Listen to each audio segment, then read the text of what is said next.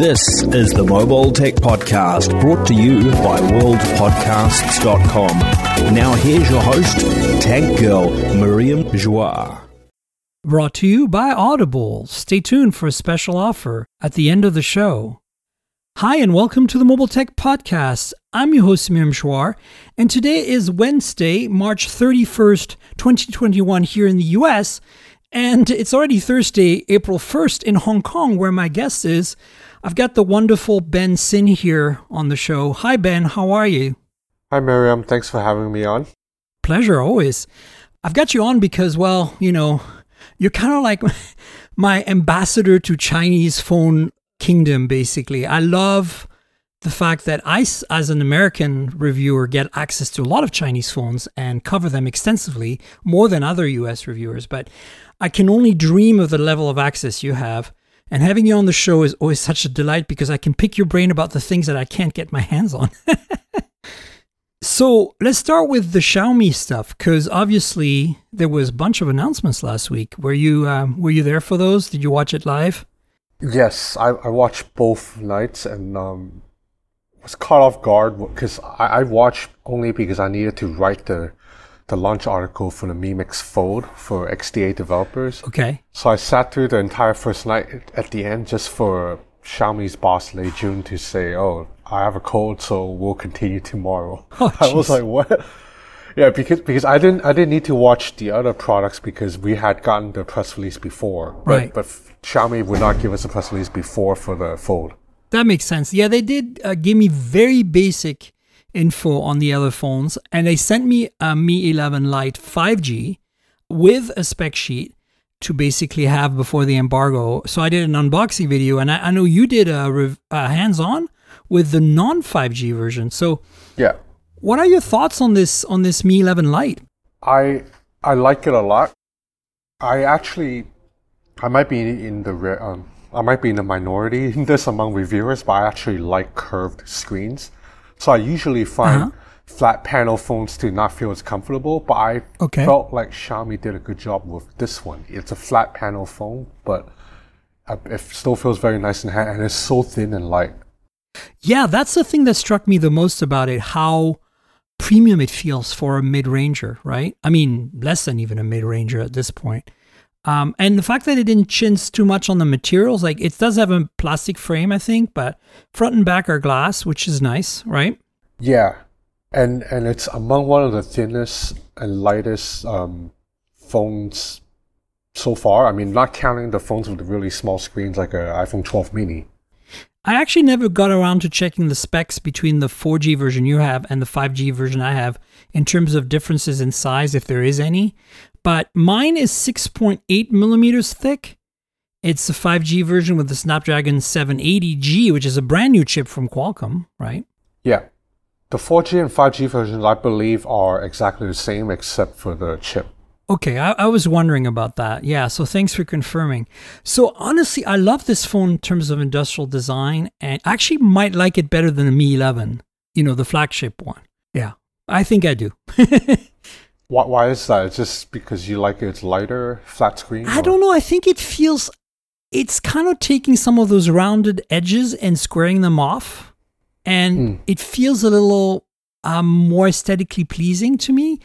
I'm a big fan of that Dieter Rams school of design, that we saw on the iPhone 4 and 5, and is back now with the iPhone 12. So I feel like the Mi 11 Lite kind of falls into that, essentially flat on the top and bottom, and then, it's not quite as square on the rim as the iPhones are, but it has that general kind of aesthetic. You know what I mean? Yeah, I know what you mean, and that's why I like it too. Because it's mostly it's flat and also kind of slightly more rectangular than usual Chinese flagships, but then the frame is still slightly rounded, so it's still a little curvy to hold, not like the iPhone's 12 series, which feels very sharp in my hand. Exactly. It's kind of the best of both worlds. It has that visual aesthetic of the Dieter Rams without the physical like sharpness of it that you get on an iPhone, Yeah. Yes. Yeah. And so the other thing I love is the camera pod, because I love the camera pod on the 11. And so there it is, replicated. It's a little thinner. It's kind of been flattened out a bit because you don't have that big 108 megapixel sensor. So the Z depth can be a little more reasonable, right? But honestly, I think it's my favorite design coming out of Xiaomi probably in like the whole last year. Yeah. Yeah. Yeah, I like it a lot too. I think I'm going to use it. It's probably going to be my go-to second phone. Yeah. Meaning the phone that I keep around the house when I need to just check something because it's so light and thin. Because ultimately, I'm spoiled, so for my main phone, I'm still going to use a flagship. Yeah. But for my second phone, I think that's perfect. Yeah, you're like me. I keep a bunch of phones just floating around on my desk, and I pick whatever I feel like for the day sort of thing. And sometimes change halfway through the day. Yeah. So, look, I think I like the design, I like the lightness, and I like the fact that it's a little small. It's a 6.5-inch phone, right, essentially. So it's a little smaller than those big flagships, but it still delivers enough screen real estate to be usable, right? So all of this, plus this new chip from Qualcomm, at least on my unit, has me pretty excited about this phone. And then, of course, the specs on that display and the display actually, when you experience it, are pretty impressive, right? Yeah, agreed. It's like a 90 hertz 1080p AMOLED panel, but it has 10-bit color depth, so 1 billion colors, and it has, it's incredibly bright. I don't remember the nits, but, in California here, I took it out for lunch, and I was like, wow, this is incredible. It's almost as good as a Mi 11. Yeah. Oh, wow. That's awesome if that's the case. Because, in Hong Kong, it doesn't get anywhere as sunny as in California. Yeah. So I can't usually tell these things. Because, I'm from LA too. So whenever I go back to LA, I do find that, at like 3 p.m., it's really hard to use my phone outside because the sun is just so strong. Yeah. So what I've noticed, frankly, Ben, is that anything above 12 to 1300 nits peak is what you want. And right now, that really doesn't cover a lot of phones. That covers the Mi 11 and Galaxy S21 Ultra, which both have the same display. It covers the OnePlus 9 Pro and the OnePlus 9 to some extent, which is a little lesser. It covers the Oppo Find X3 Pro. And of a current crop of flagships, that's about it. And I think that I have to check the numbers, but I think that the Mi 11 Lite, at least my 5G version, is very close to the OnePlus 9, like around 1200 nits. So at least perceptively, that's what it feels like. Yeah, so considering the Mi 11 Lite is so much cheaper than those other phones you mentioned, that's very, very impressive. Yeah, and you get the 5G version, you get a proper 5G chip derived from the 888 that is 5 nanometers. And gives you 5G, whether you care or not. I mean, for some people that matters. And it's interesting that they did two versions, one with 4G with a 720G. And I don't know if your 720G has NFC, but my 5G version has NFC, which, as you know, in the US is a thing that matters because of Google Pay, right? Yeah. So that's good news too. No headphone jack. That's a bit of a negative. Because a lot of these 300 euro-ish price point phones normally have headphone jacks still. So, no big deal. And then what else? 64 megapixel main camera with I think 8 megapixel ultra wide. It's the same ultra wide you see on the Poco F3, even on the Redmi Note 10, I think it's the same ultra wide. It's not a particularly great ultra wide. It's fine. And then there's that 5 megapixel autofocus macro, which I think might be pulled right out of the Mi 11, actually. Maybe it's not quite as close up, but the fact that it has autofocus makes it useful if you care about macro, right? Yeah, I agree. Do you care about macro? Are you more of a telephoto person? I mean, if I have to pick, I prefer telephoto, but I would like to use macro too if it's available. Yeah, I'm the same way. I prioritize the telephoto, but I really like it when companies are doing what OnePlus did with the 9 and 9 Pro and Oppo's done, with a bunch of phones where they use the ultra wide as a macro lens by having autofocus on it and, being able to focus up close, right? Yeah. That's a good compromise because you get like a big sensor and like pixel binning and all those benefits, right? Yeah. Yeah. Because isn't that what Samsung did with the S21 Ultra? Because I really like the S21 Ultra's macro mode. Yeah, too. so actually Samsung's been doing that for a lot of phones. I'm pretty sure that the S20s did it last year as well, on the Note 20. I mean, this is what my point is, that if you spend the money on a nice ultra wide as a manufacturer, just add autofocus and some software, and now you have a macro. You don't need to put another lens in there, right? Yeah. I want to actually pick your brain about this. I'm kind of distraught by the fact that the Chinese manufacturers have been dropping the telephoto left, right, and center, especially in the mid-range, for a while now. And the biggest culprit here is BBK Group, and the second biggest is Xiaomi Group. Like, have you noticed that?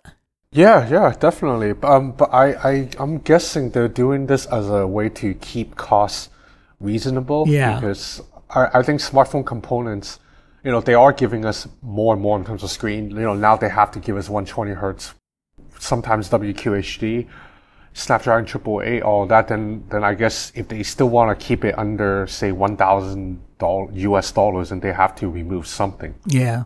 I'm just a little bummed by that. I mean, it worked out pretty well with the Mi 11, the flagship, because the 108 megapixel sensor gives you enough room to zoom, and you can get some good photos up to like 5x or so. But I still miss the real telephoto, and I certainly don't like what Samsung's doing on their telephotos on the lesser S21s. The Ultra is fantastic, but that 64 megapixel sensor that's cropped at 1.1x zoom is kind of a cop-out telephoto, right? Yeah, agreed. I'm genuinely not impressed with Samsung's mid-tier offerings, but that's because I live in a place where I have access to all these Chinese phones where their mid-tier offerings just give you more for your money. Yeah. But yeah, I was really bummed out about the Oppo Find X3 Pro. I love that phone a lot, but the lack of a zoom lens, or actually they do have a telephoto, but they don't have a periscope zoom lens. Yeah, it's just a 2x, right? Yeah. Yeah, it's a little bit disappointing considering Oppo was one of the pioneers of the periscope. I know, right? They went all in on that microscope. So, I've been theorizing, and you tell me what you think, because you're in a better position being there in Hong Kong and following BBK a little closer than me. My gut is that maybe they're holding back for a Find X3 Ultra that's even more expensive and has all the goods. Thoughts? Maybe. If that's the case, that's scary because the Find X3 Pro is expensive. Yeah, way more expensive than I thought when they announced it. I was like, wait, this is like $1,300 US dollars? Because I thought it would be like $900. Yeah, no, it's like, but it's, having used mine extensively now, we're not diving into this too much today because I've already covered it, but it's so good. Like, I like that phone so much. And if it supported 5G bands in the US, I would probably make that my main phone right now, despite the telephoto being kind of basic, because I just love the way it feels in hand. And generally that I like premium phones.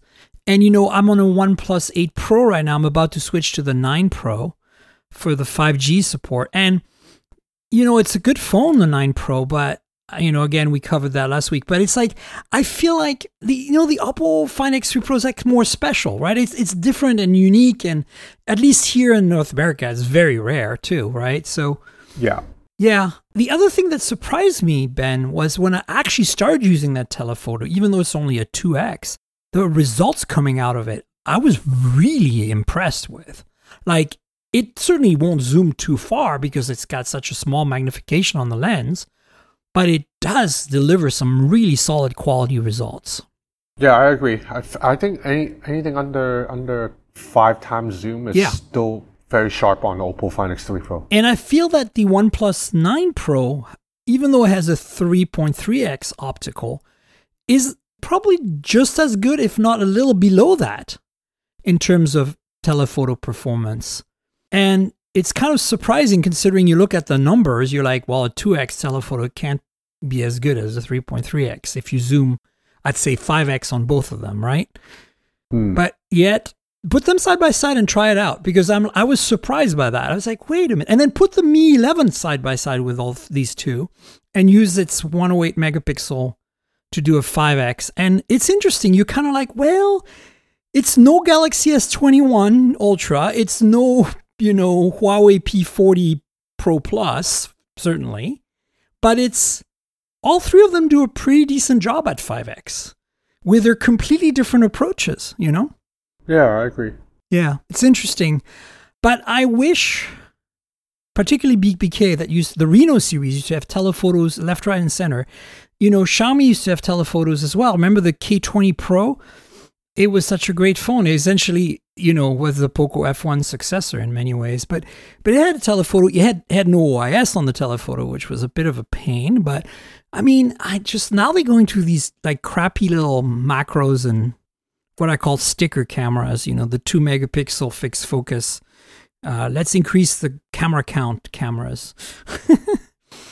So that's why whenever I review Chinese phones that are under $500, and they always will have those 2 megapixel, 5 megapixel depth sensor, I don't even really talk about them in the video because it's just not worth anyone's time. Yeah, I ignore them too. I just mention them so that I have completeness, so nobody can say you didn't say that it exists.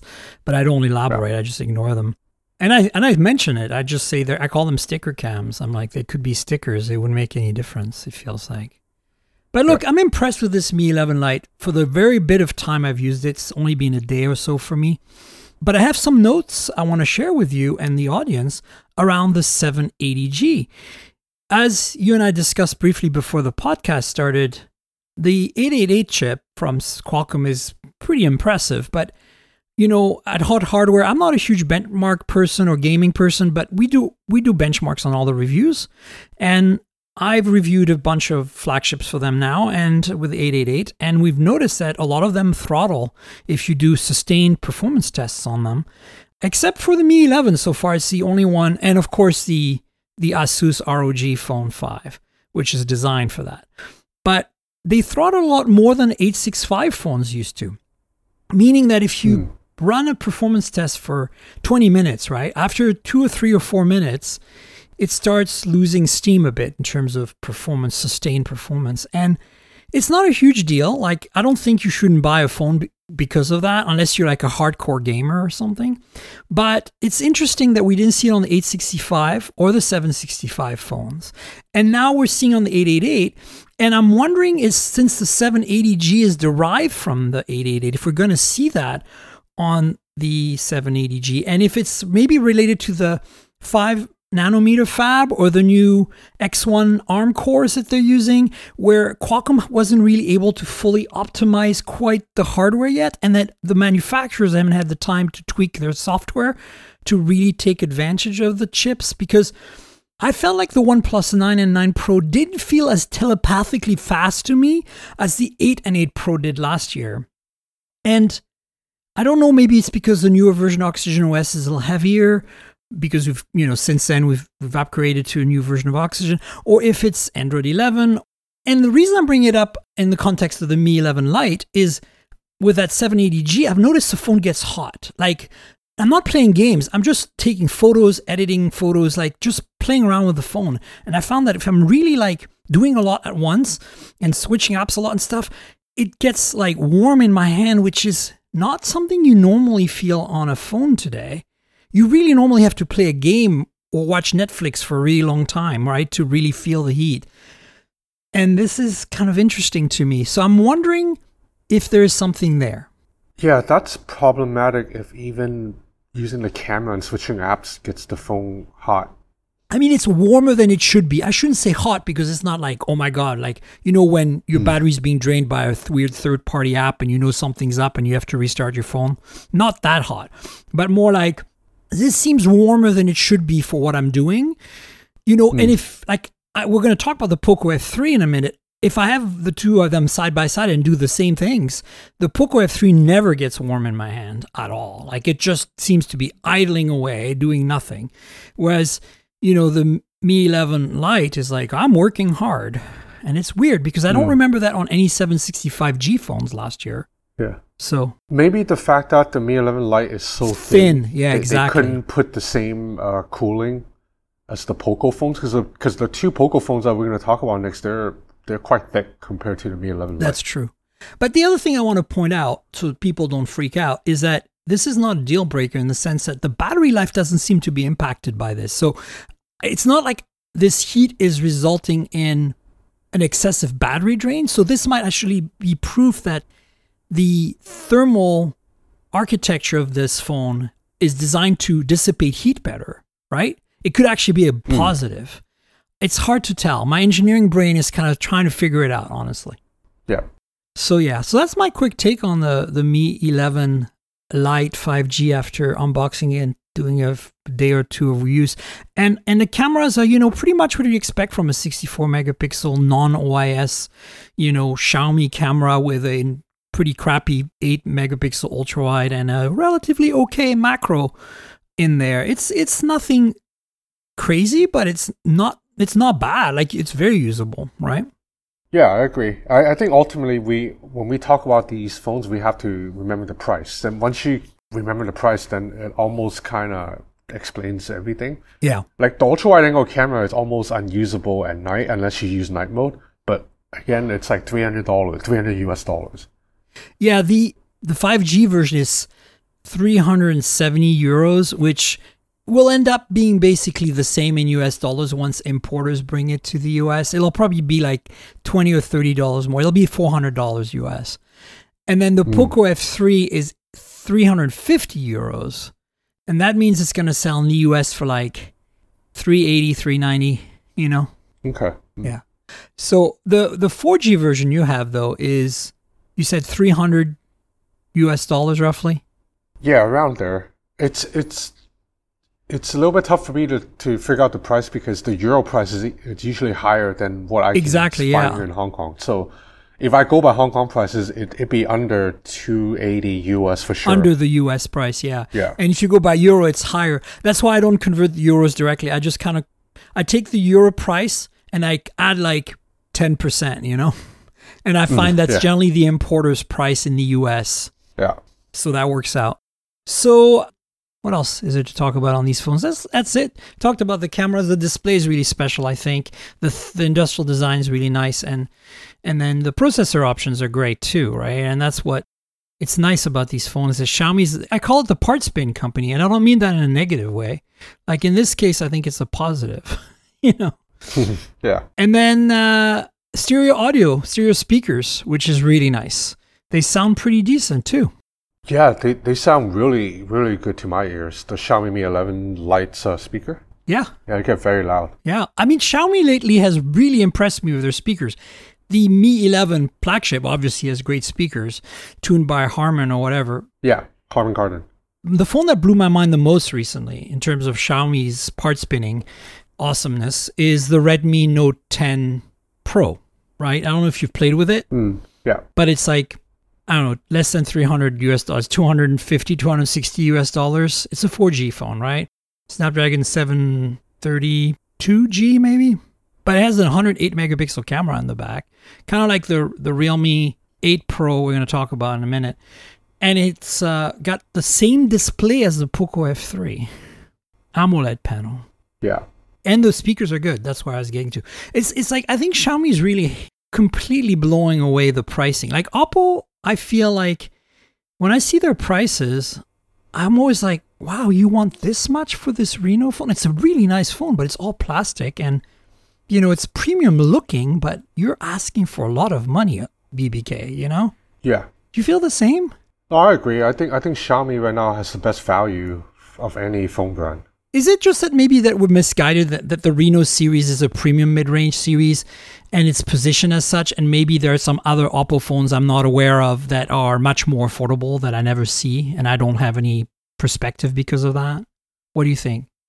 No, I think by and large BBK prices their phones a little bit higher than Xiaomi. Like the Reno series, at least the last couple are definitely mid-tier phones, but they're priced like 500, 600 US around, and for that same money, you just get way more from Poco or Redmi or Xiaomi, like mid-tier device. Yeah, it's really impressive what they've been able to do. So, speaking of Mi 11 variants, we have a Mi 11 Ultra, and neither of you or I have it yet, but I've requested reviewing it. I'm sure you can get your hands on it because you got the Mi 10 Ultra last year. I did not. Yeah. And I think what stands out here is that it's everything but the kitchen sink.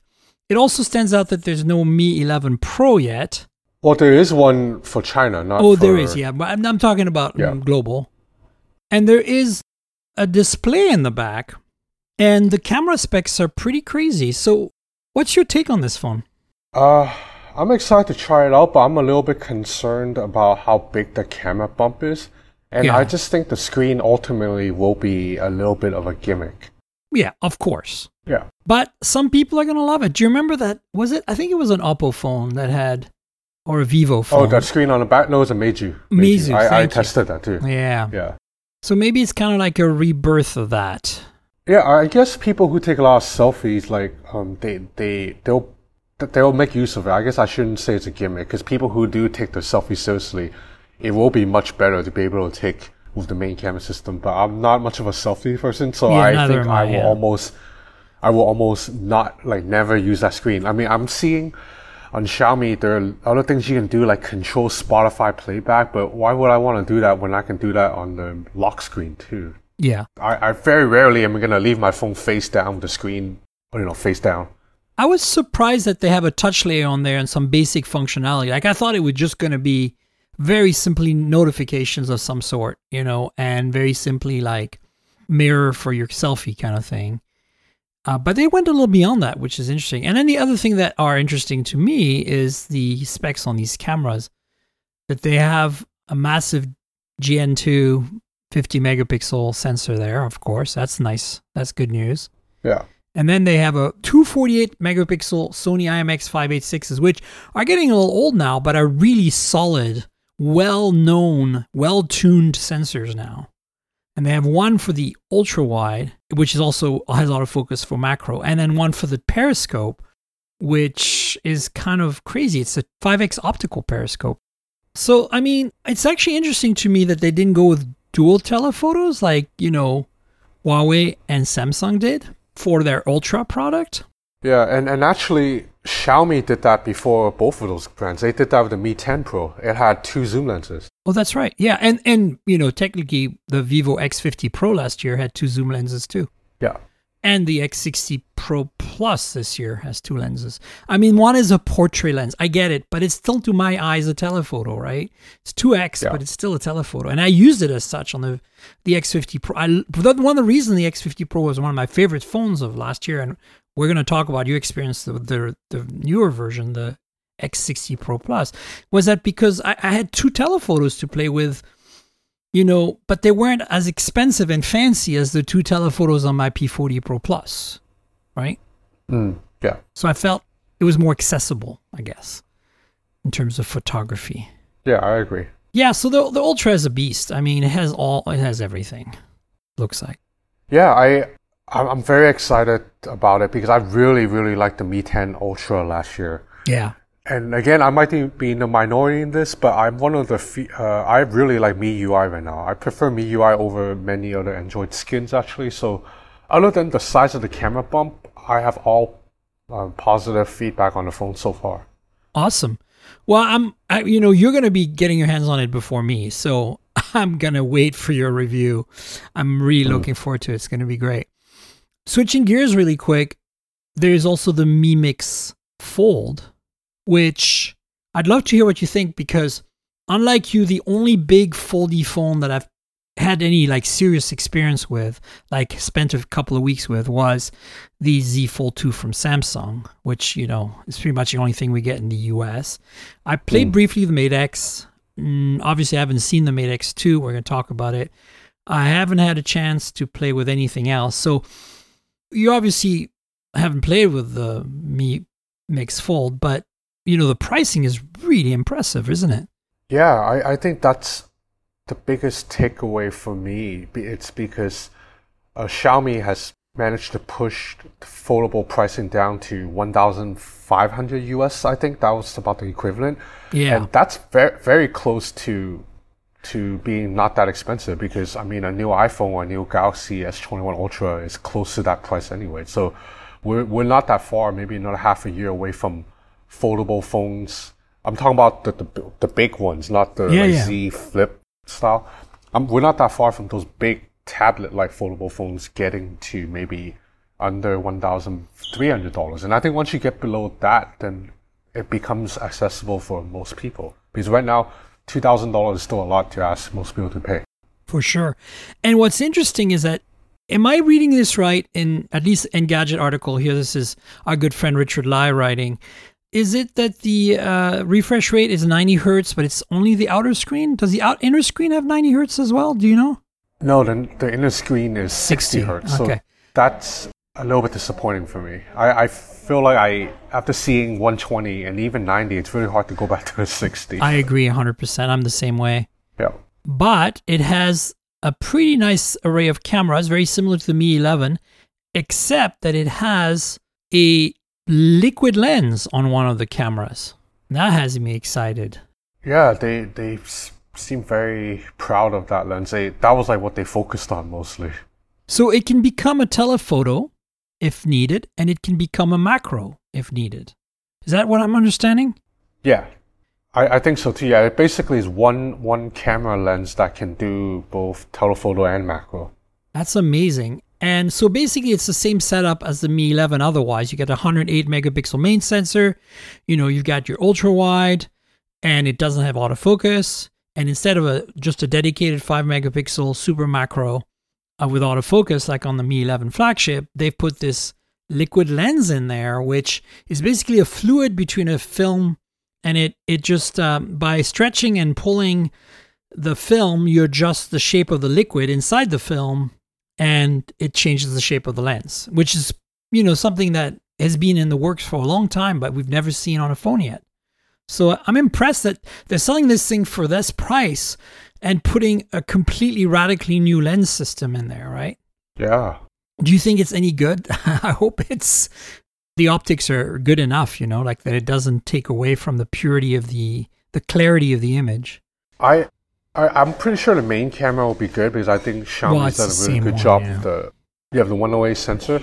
As for the liquid lens, I'm not sure. We'll have to wait and see. Because I feel like it's cool that it can do two things, but then maybe it's not going to be amazing at either because the zoom's not going to be as far as, it's not going to be a super long zoom. No. So it might not be able to do a good 10x zoom or something. So I'll have to wait and see. Well, it says it can reach 3x optical, which is, it's a start, right? It's better than the Mi 11 in the sense that the Mi 11 has to do that with its main lens. So, yeah. I'm excited about this, especially, I'll tell you why, because I'll probably be able to get this if they make a global version. Like Xiaomi will send me a review unit if I ask for one. Whereas, Samsung is very stingy about their folding phone review units.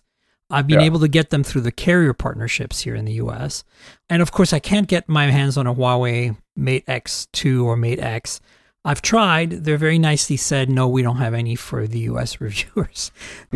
And yeah, it's kind of sad. We're going to hear about your experience on this in a minute. I want to switch gears to the Poco F3 a little bit. Even though it's last week's news, I finally have a few days of use under my belt. And the more I'm using this phone, the more I'm impressed. Like, wow. Like the haptics feel like they're straight out of like the best flagships. Yeah. And it's the little things. Remember how I liked the Mi 11 Lite 5G and 4G, I guess, so much because of the aesthetics and the thinness and the premium vibe that it had. The Poco F3 is not quite like that, but some aspects are very premium, like this vibration motor. And the display is really nice, 120 hertz, 1080p AMOLED. Yeah, the build quality is really good. And this is why earlier I said I'm not impressed with Samsung's mid-tier offerings, because if you really compare them to what Xiaomi's offering you, it is clearly a notch below. Yeah. Like, for example, the Galaxy S20 FE, I know every, if you review from just in a US vacuum, it's a great value. But for me, I just kept feeling, man, the haptics on this phone are mediocre. Yeah. The screen, it's a flat panel, and then the edge where the screen ends and where it meets the chassis, it's very sharp because it's not like rounded like it's a flagship. So there's just like little things that I can tell this is like Samsung cutting corners.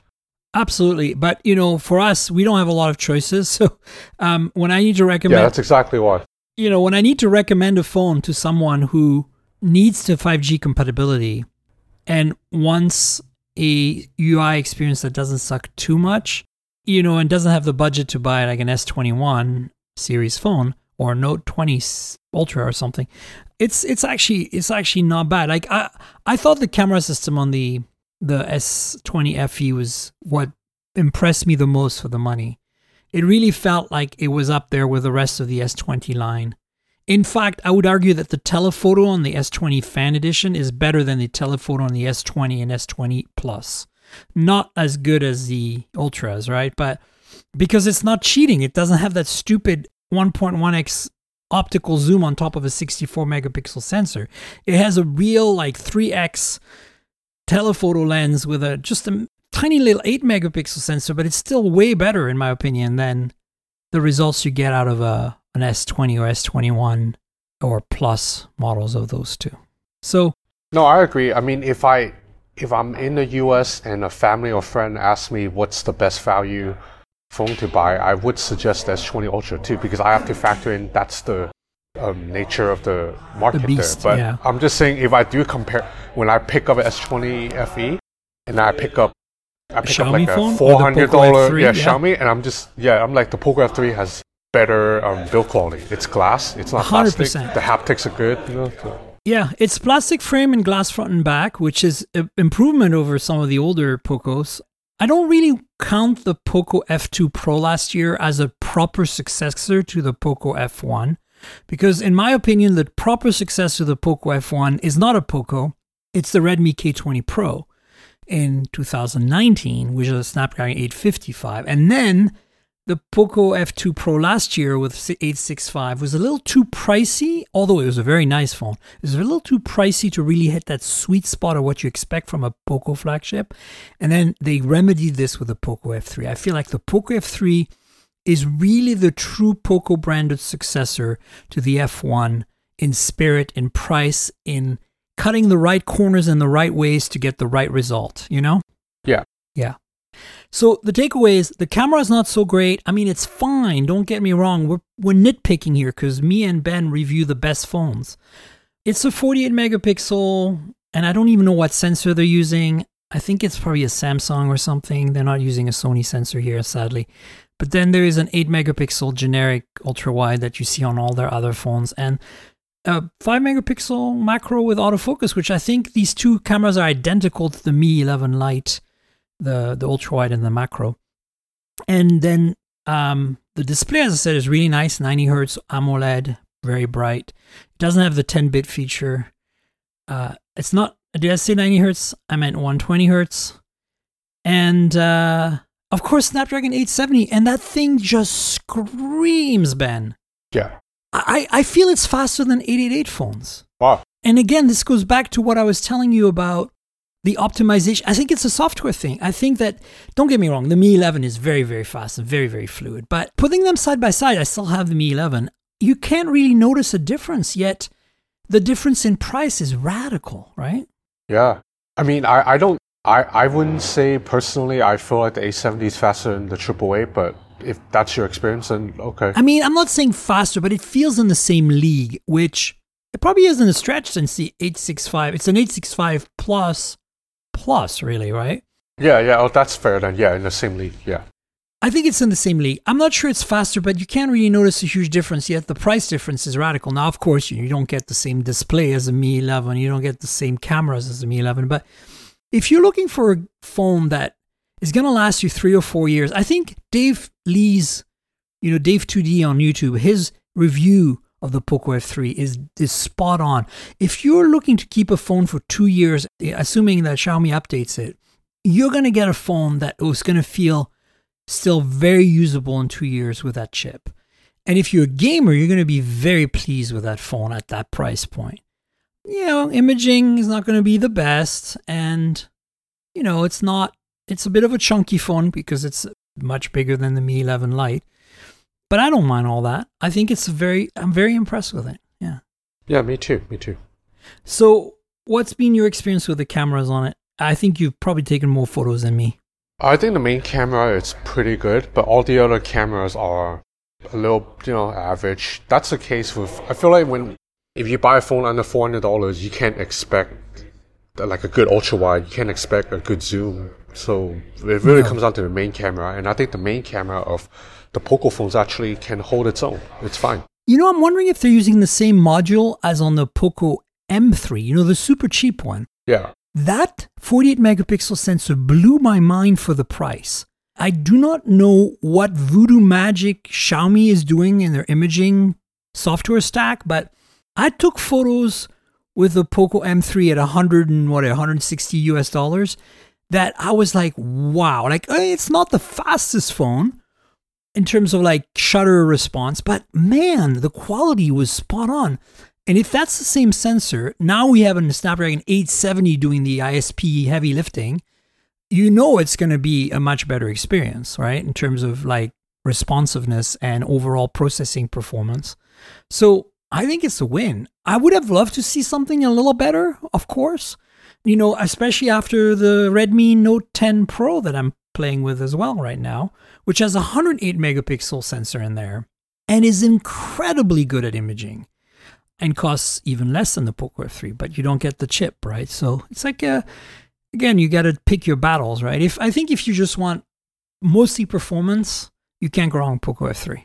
Yeah, and one of the things I really like about the Poco F3 is it brings over many of the camera tricks that the Xiaomi Mi 11 can do. Because usually, you know how Chinese phones will add a lot of camera tricks that like an iPhone or Samsung phones don't offer. And most of the time, these are a little bit gimmicky. They're kind of pointless. But I think Xiaomi's are actually very useful and fun to play with. Like, I love the clone photo and video, which allows you demoed that in your Mi 11 Lite video is so cool. Yeah, so the fact that you can take a video with two, basically clone yourself or a friend, I think that's very fun. And I think a lot of people will have a lot of fun if they post on Instagram or social media. Yeah, no, for sure. I mean, put it this way. If an iPhone can do this, you would see it raved nonstop on Twitter from, media. They would be like, oh my God. Yeah, it would probably be a headline feature in the press announcement from Tim Cook, right? Yeah, I actually think Xiaomi should market it more because I really think that's a fun feature. I think most people, if you post that on Instagram, all the comments are going to be like, whoa, that's so cool, Yeah, for sure. I mean, ultimately, this has been a very interesting week for Xiaomi and last week for Poco. And, we're not even getting into the X3 Pro because I don't have one. And I think it's going to be an improvement over the X3 NFC, which I reviewed and liked a lot. But I'm over IPS panels now at this price point because now that I've seen what Xiaomi can do with AMOLEDs at this price point, I'm sticking around for the AMOLED panels. Again, that Redmi Note 10 Pro has the same AMOLED panel exactly as the Poco F3, 120 Hz, 1080p, nice and bright, super nice quality colors. Like, I'm just like, I cannot believe the price on this AMOLED panel. Amazing. Yeah. So let's talk about BBK and Huawei a little. The Realme 8 Pro. I didn't even know that was coming because, as I said, I finally got my first Realme phone to play with. You're probably laughing because, why is it taking me so long? But Realme finally got me a 7 5G in the winter there. And I was very impressed with it. Like, wow, what a great phone. To me, Realme feels like what OnePlus used to be, the value leader of the BBK band, Yeah. That's what it feels like. So, unfortunately, they didn't reach out to me about a review note for the Realme 8 Pro. But what's the takeaway? What do we need to know about this phone? What makes it tick? The 8 Pro is actually a little bit disappointing for me. And not just me, it's a lot of my Indian colleagues at XDA because, Realme is huge in India. Oh, yeah. They express the same sentiments because the 8 Pro is a step back from the 7 in many ways. Like, for example, it only has a 60 hertz display. Oh. Yeah. Even though the phone, it's really relatively cheap, I believe it comes out to around $260 US. But like we just talked about, Poco gives you 120 at that same price range. Yep. Yeah, so the Realme 8 Pro is a 60 hertz. It's an AMOLED panel. The screen looks fine, but 60 hertz is a little bit hard for me to accept in, almost mid-2021. Especially at that price point. If it was a $200 phone, I'd be okay. But if it's like anything above $250, I think you start needing to look at. I'd almost be willing to go back to an IPS for the 120 hertz, at that price. Yeah, and because previous Realme phones had gone with high refresh rate already. They were one of the first ones to give you high refresh rate despite the lower prices. So Anything else that is disappointing other than display, or is it just that? Just the display. Otherwise, everything is fine. The main camera is 108 megapixel, and it's a pretty good, about on par with Xiaomi's kind of entry level 108 megapixel sensors. It's the Samsung one, right? That we see also on the Redmi Note 10 Pro. Yeah, and what's the processor on that phone? Snapdragon 732G, I think. Oh, yeah, makes I'm sense. not 100% sure, but it's I think it's 732G. Yeah. So it basically competes directly with the Redmi Note 10 Pro. What's spec-wise is almost the same, but the Redmi wins on the 120 hertz display. Yeah, exactly. Cool. Same pricing too. Anything else that stands out that you liked? Not much. It's a slightly disappointing phone for me. Okay. Because of that 60 hertz panel. And the camera, it's fine. The main camera's But not fine. great. And also, the back of the phone, Realme put the slogan, Dare to Leap, on the back, and it's like huge. I saw that. I thought it was the case. That's actually on there permanent? Yeah, so I'm not a fan of it, but maybe some people like it. That sounds crazy, man. Why would you do that? I mean, it's pretty not funny. you, clearly. Wow. Okay. Well, let's switch gears because the Vivo X60 Pro Plus is a phone you loved. I could tell from your review. Yeah. And I loved the X50 Pro last year. So many reasons for that reason. I love that phone. And I cannot wait for Sean at Vivo to send me an X60 Pro Plus. And I want specifically the Pro Plus because of the dual telephoto. I know one is not a telephoto, it's a portrait, lens is 2x, but I want. What's your takeaway? They changed the gimbal. They put it on the ultra wide, right? Yeah, they changed it, put it on ultra wide, which makes more sense because I think that further improves stabilization because it's a wider field of view, so they can actually crop in to do a little bit of EIS. And I just think when you're shooting video, like a wider field of view, it's just better. Yeah, no, absolutely. So last year's the X50 Pro that I had a Snapdragon 765G. Does this have an 888 then? Is this a flagship? Yeah, it has an 888, so it is a flagship. Okay. And what kind of display are we talking? Is AMOLED 120 hertz? Is it Quad HD or 1080p? No, it's 1080p, but it's 120 hertz AMOLED. Nice. So I was just tweeting about this yesterday. I was using the Vivo X60 Pro Plus, which is a 120 hertz 1080p. Yeah. And I jumped over to the OnePlus 9 Pro, which is a 120 hertz WQHD. Yeah, Quad HD. And to be honest, I can't really tell the difference. I can't find either. that 1080p is good enough for a phone screen. I'm 100% with you, and I'm running my 8 Pro right now, my OnePlus 8 Pro, and I will probably be running my 9 Pro at 1080p because it just saves the battery. And I just don't have good eyes, like I think people with perfect vision might be able to see the difference, but not me. Yeah, I mean, I thought I have perfect vision because I don't need to wear glasses or contacts. So yesterday on Twitter, I said I can't see the difference, but then Sam Byford from The Verge says he can see the difference. So maybe I don't have perfect vision then. Maybe he does. No, I think I certainly don't. I've been wearing glasses since I was 3 years old. So one more thing I want to add about the X60 Pro Plus that I really like, two things. I like the leather back. I like it when phone brands kind of do something a little bit different than just glass, because I feel like the glass sandwich look, it's premium, but it's getting a little boring. So I like that it's vegan leather. Feels pretty nice.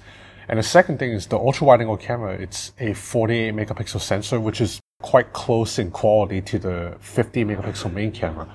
And I'm happy to see that's the case now. I think that's what the Mi 11 Ultra is going to do too, because I take a lot of ultra wide angle photos, so I want the ultra wide sensor to be at least closer in quality to the main camera. Yeah, I'm 100% on board with you. Like ever since I used, the Mate 30 Pro last year, and then, the P40 and P40 Pro, and then of course the Mate 40 Pro, and then the OnePlus 9 and 9 Pro now, the Oppo Find X3 Pro, which has that incredible IMX766 sensor. That thing is unbelievably good.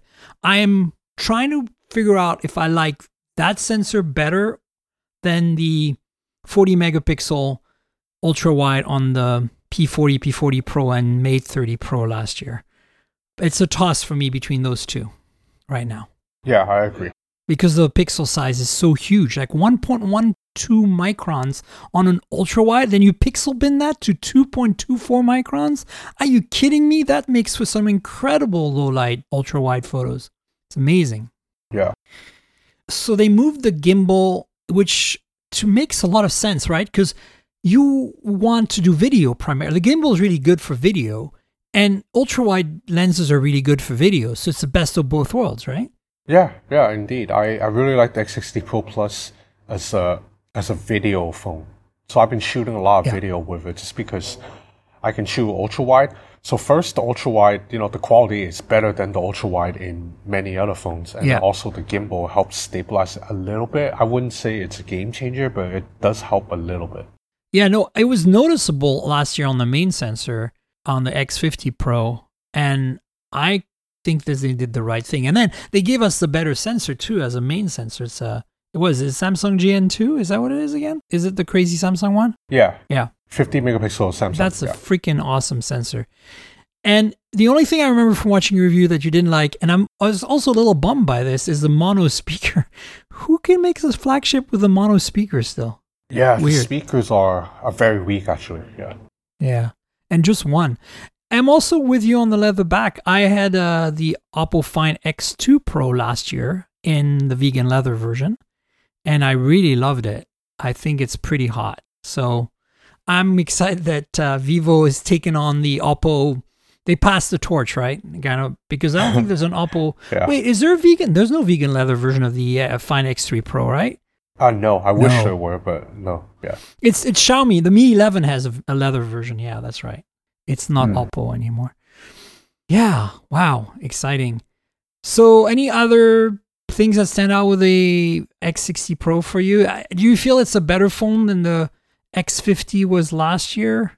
In terms of the camera config, other than moving the gimbal from the main to the ultra wide, they're very similar, right? Yeah, they're very similar, but the main camera is... Huge improvement. I think Vivo's software has just gotten better. So the cameras actually, I did a bunch of point and shoot with the Vivo X60 Pro Plus against the S21 Ultra. Yeah. And in low light, if we're talking about just point and shoot without night mode, the X60 Pro Plus consistently beat the S21 Ultra in low light photos because the sensor is so huge. Yeah. And we can expect that from the Mi 11 Ultra as well. It's the same sensor. Yeah. So that's exciting to me, right? Yeah, definitely. Wait, didn't the Mi 10 Ultra last year have that sensor as well? Yeah, it did. It's 50 megapixel, yeah. And I think the Vivo X50 Pro Plus last year also had that sensor, but it didn't have a gimbal. Yeah, it had that too, yeah. Right. So for you, it's not your first rodeo. You've actually had that sensor in your hands a few times already. I have, but I think Vivo's done some fine-tuning to make it definitely worked better than last year's X50 Pro Plus. Yeah, it's a Gen 2 thing. Yeah. Remember the S20 Ultra last year, how sucky it was with the 108 megapixel? Yeah. And then we got the Note 20 Ultra and everything was better. Yeah. And then now the S21 Ultra is just like freaking amazing with that sensor. And it's just like, it really tells you something that maybe you shouldn't buy a first generation of a sensor on a phone is probably something to avoid. Yeah. Although the 766, the sensor that's in both the main and ultra wide on the Oppo Find X3 Pro and also the ultra wide sensor on the OnePlus 9 series is out of the box pretty well tuned, I think. Yeah, I agree. Hey, I had a question for you. You've played with the OnePlus 9 series now, and you've played with the Find X3 Pro. I like the color science better on the Oppo phone. Do you feel the same way? I probably agree. I've only used the OnePlus 9 Pro for 1 day, so I haven't compared with the Oppo yet. But I like the color science on the Oppo Find X3 Pro better than on most of my other phones I've tested against. I really like the Oppo Find X3 Pro's camera color science. Yeah, it is so... That's kind of part of the reason I told you earlier. Like, if I could get that phone with 5G support in the US, that would be my main phone right now. Despite the, at least on paper, mediocre telephoto. Yeah. So let's finish with the your review of the Huawei Mate X2, because this is like forbidden fruit territory for us here in the West. Like we can't even order one. Like import one is very difficult. So this is a Chinese phone, right? It's not, there's no global version sold in Hong Kong, is there? No, it's only for the China market. Yeah, exactly. So you said it in your video, and knowing what Huawei can do, I immediately agreed with you, not having any hands-on experience, that this is technologically the most advanced phone on earth right now. Yeah, I would say so. Although in hindsight, I did think I may have gotten a little carried away in the video because Yeah. a lot of people accuse me of being biased against Samsung, and I don't think that's the case. I saw people claim that you were getting paid by Huawei. Yeah, they always do that whenever it's Chinese phones. But I did. I do want to say, now looking back in the video, I probably should have mentioned some areas where the Z Fold 2 is still better. Like, for example, the 120 hertz refresh rate. Yeah. And that the fact that the hinge can stay open and use flex mode, which you can't do with the Mate X2. Oh, so it only has an open and a closed position. It doesn't stay in the middle. Is it spring-loaded or something? It can stay in the middle, but it's slightly wobbly. And then also the software doesn't do anything when you keep it in that halfway open position. So you can definitely... Right. One of the use cases I use with the Fold 2 a lot is I prop it up in the halfway open position, and it's like a tripod. I can then film myself or take selfies or take pictures of myself. Yeah, that's a really good feature. The Z Flip phones have that as well. Yeah. Yeah, so you can't do that on the Mate X2. So I felt like I should have mentioned that in the video, because in that video, I basically gave the win to the Mate X2 in every category. But in hindsight, I shouldn't have done that. Well, now you've mentioned it on my podcast, Ben, so you're fine. You're absolved. That's it. Everybody's going to listen to this. Maybe people will stop accusing me of being paid. That's right. Bastards. Yeah, so, what struck me when they launched this phone was that it has the camera system basically carried over from the P40 Pro Plus. Like dual telephoto and everything. Like it's insane. That is, to me, probably still, with the S21 Ultra, the top camera system in the world, right? Yeah, so that's why it blew my mind, because up until this point, I thought it was just physically impossible to put a periscope zoom lens into a foldable phone because Samsung hadn't done it. Then Huawei comes along and be like, nope, it's totally possible. Yeah. I mean, that's the thing, right? Like, Huawei, I think, still innovates that way. Like, they still show us the way. Like, they did the P40 Pro Plus before Samsung did the Galaxy S21 Ultra. Like every time somebody in the US here, because you don't have this problem in Hong Kong with all the people there knowing what Huawei is and other brands, but every time I have somebody come to me and like, well, the S21 did this first. I'm like, no, it did not.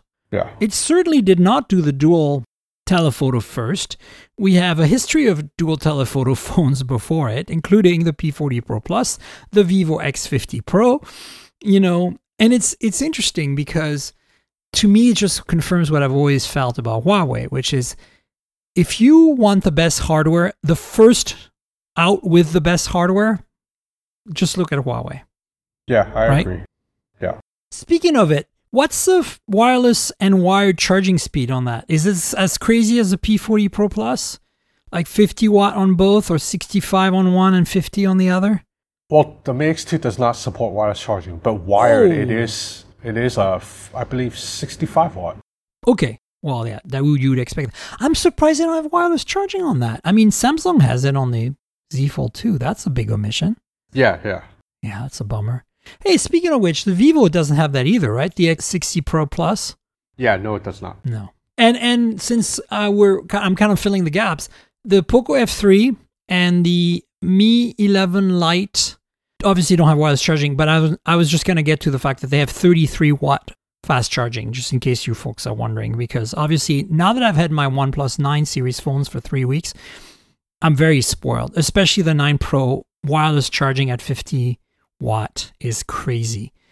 My Xiaomi Mi 11 can do wireless charging at 50 watt as well, but I don't have a compatible Xiaomi stand. I have a 30 watt Xiaomi stand from last year, so I can't test that. But here's what's exciting, Ben. I can charge the Oppo Find X3 Pro, obviously, wirelessly on the OnePlus 9 Pro charger and get the full 30 watt charging because it only tops off at 30 watt wireless. I mean, we all know that SuperVOOC and Warp, whatever it's called, charging And then Vivo has their own thing too, right? All of those work together. Like you can, they're all compatible because BBK group, right? Actually, no, the Vivo one is not compatible. It's different? Yeah, it's different. It's different. That's so weird. Yeah, so if you use a Vivo fast charging brick, it will not charge a OnePlus at max speed and like vice versa. But the Oppo and OnePlus, completely the same. I mean, OnePlus PR is going to hate me for saying this, but whatever. Warp Charge, it's exactly the same as VOOC Charge. It's exactly the same. I'm surprised that BBK didn't do the same with Vivo. That's weird to me. That seems like a waste of resources, but hey. Yeah, it's interesting. I do find in general, Oppo and OnePlus have a lot closer hardware ties than Vivo. Vivo seems to be on its own. Yeah, a little bit. And you know what's interesting? By the way, here's a little trick. This doesn't work for all the phones, but a lot of the Xiaomi phones with wireless charging and wired charging will charge at the maximum speed with Huawei chargers and vice versa. That's cool. I didn't know So that. I think this might be a situation where Xiaomi and Huawei might have worked together on the technology and shared, or one licensed it from the other, because I was really surprised by that. And I was, I was able to verify it works. It was it's like, wow, I can generally test by wireless is hard to test, but with wired, I put one of those little dongles in between and I can see the current and voltage and I know how fast it's charging, right? Well, there you go. So anything else that stands out about Mate X2? Obviously, no wireless charging. That stands out. The camera system stands out. What processor is that using? Is that using the new Kirin 9000 or whatever? Yeah, Kirin 9000. Yeah, that makes sense. So what stands out to me about the phone is when it's folded, it feels very much like a normal smartphone. Because one, it folds flat, and two, the screen is a little bit wider, has a more traditional aspect ratio. Because Samsung's fold phones, when it's folded right now, it still feels, it doesn't feel like a regular phone. It's like something that's super tall. Yeah. Yeah. Huh, that's awesome. Yeah, some people say they prefer the super tall because it's easier to use with one hand, and I can see that. So I actually maybe agree with that. But the Mate X2, when it's folded, like honestly, if you close your eyes and you just hold the Mate X2 when it's folded, you might not even be able to tell it's a folding phone. Like the fact, other than the fact it's a little bit heavy and thicker. I wonder what the Mi Mix Fold is going to be like when we get our hands on it. Is it going to be more like the Mate X2 or more like the Z Fold 2? From the photos, it looks more like the Z Fold 2 because when it's folded, it's still really tall and narrow. It's not like the Mate X2. The Mate X2 really feels like a regular phone when it's folded. Right. I'm not going to complain for whatever $1,500 or whatever dollars if the Mi Mix Fold is a little tall when shut. I can't be that picky. Yeah. Oh, question for you. The Vivo X60 Pro Plus, how fast does that charge wired? 65, right? No, 55, I think. Interesting. Yeah, I mean, I'm still getting used to it now of so many of my phones charging fast that I don't charge overnight anymore. I just charge as I need. It feels really annoying when you jump back to an iPhone and it's like... Oh my God. Or even the Galaxy S21, 25-watt charging. Are you kidding me? The Poco F3 is faster than that. Yeah, because, right? Like, to be honest, fast charging is most useful for those middle-of-the-day top-ups. Like, for example, when I need to head out in 1 hour, I need to head out in 20 minutes. My phone's at like 20%. If I plug in a BBK phone, I know in that 20 minutes of charging, it's already going to get me back up to like 70, 80%. But I do it with an iPhone, it jumps like 8% in 20 minutes. I plugged my OnePlus 9 Pro into the actual physical cord for 10 minutes. I put a timer on because I wanted to see what it would be like. And it was at 22%. And when I picked it up, it was at 55. 10 minutes. Yeah. It's amazing. Yeah. I mean, I'm just saying this because those of you who are listening right now, my audience that are in the US, you have no idea what we're talking about. Until you experience this, it's like 120 hertz. There's no going back. You will never want a phone that cannot charge fast ever again after that. Right? Yeah. See? Take it from Ben. Ben knows best. Well, okay. I think that's the show. We don't really have any other major like newsy things. Like we have a lot of reviews today. It's kind of cool. Did Xiaomi change their logo and it looks exactly the same as before, but less square?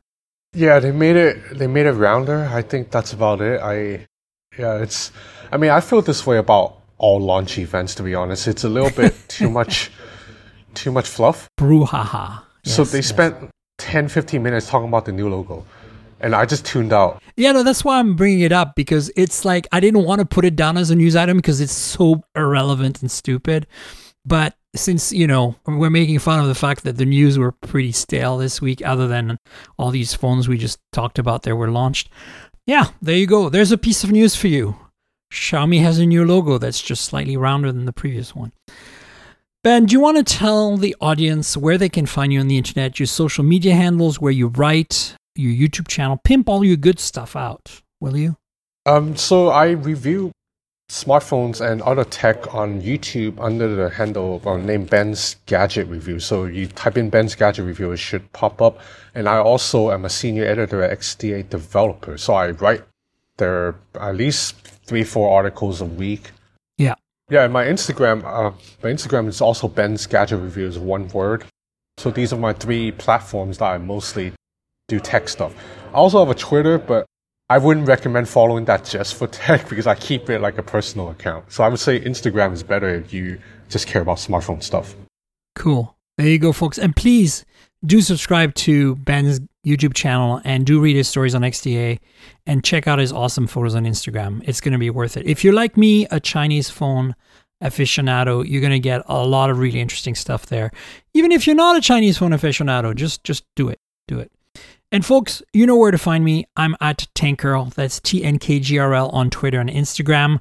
That's like Tank Girl, the comic book character, but you drop the vowels, and that's how you find me. Obviously, Twitter is where you want to talk about the podcast. You can hit me and Ben, and we can answer your questions. And then Instagram is where you'll find pretty pictures taken with phones and pretty pictures of phones. And then I got a couple of YouTube channels.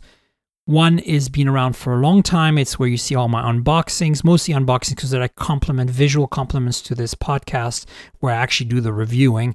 But there's some hands-on, some reviews as well there. It's youtube.com/mobiletechpodcast.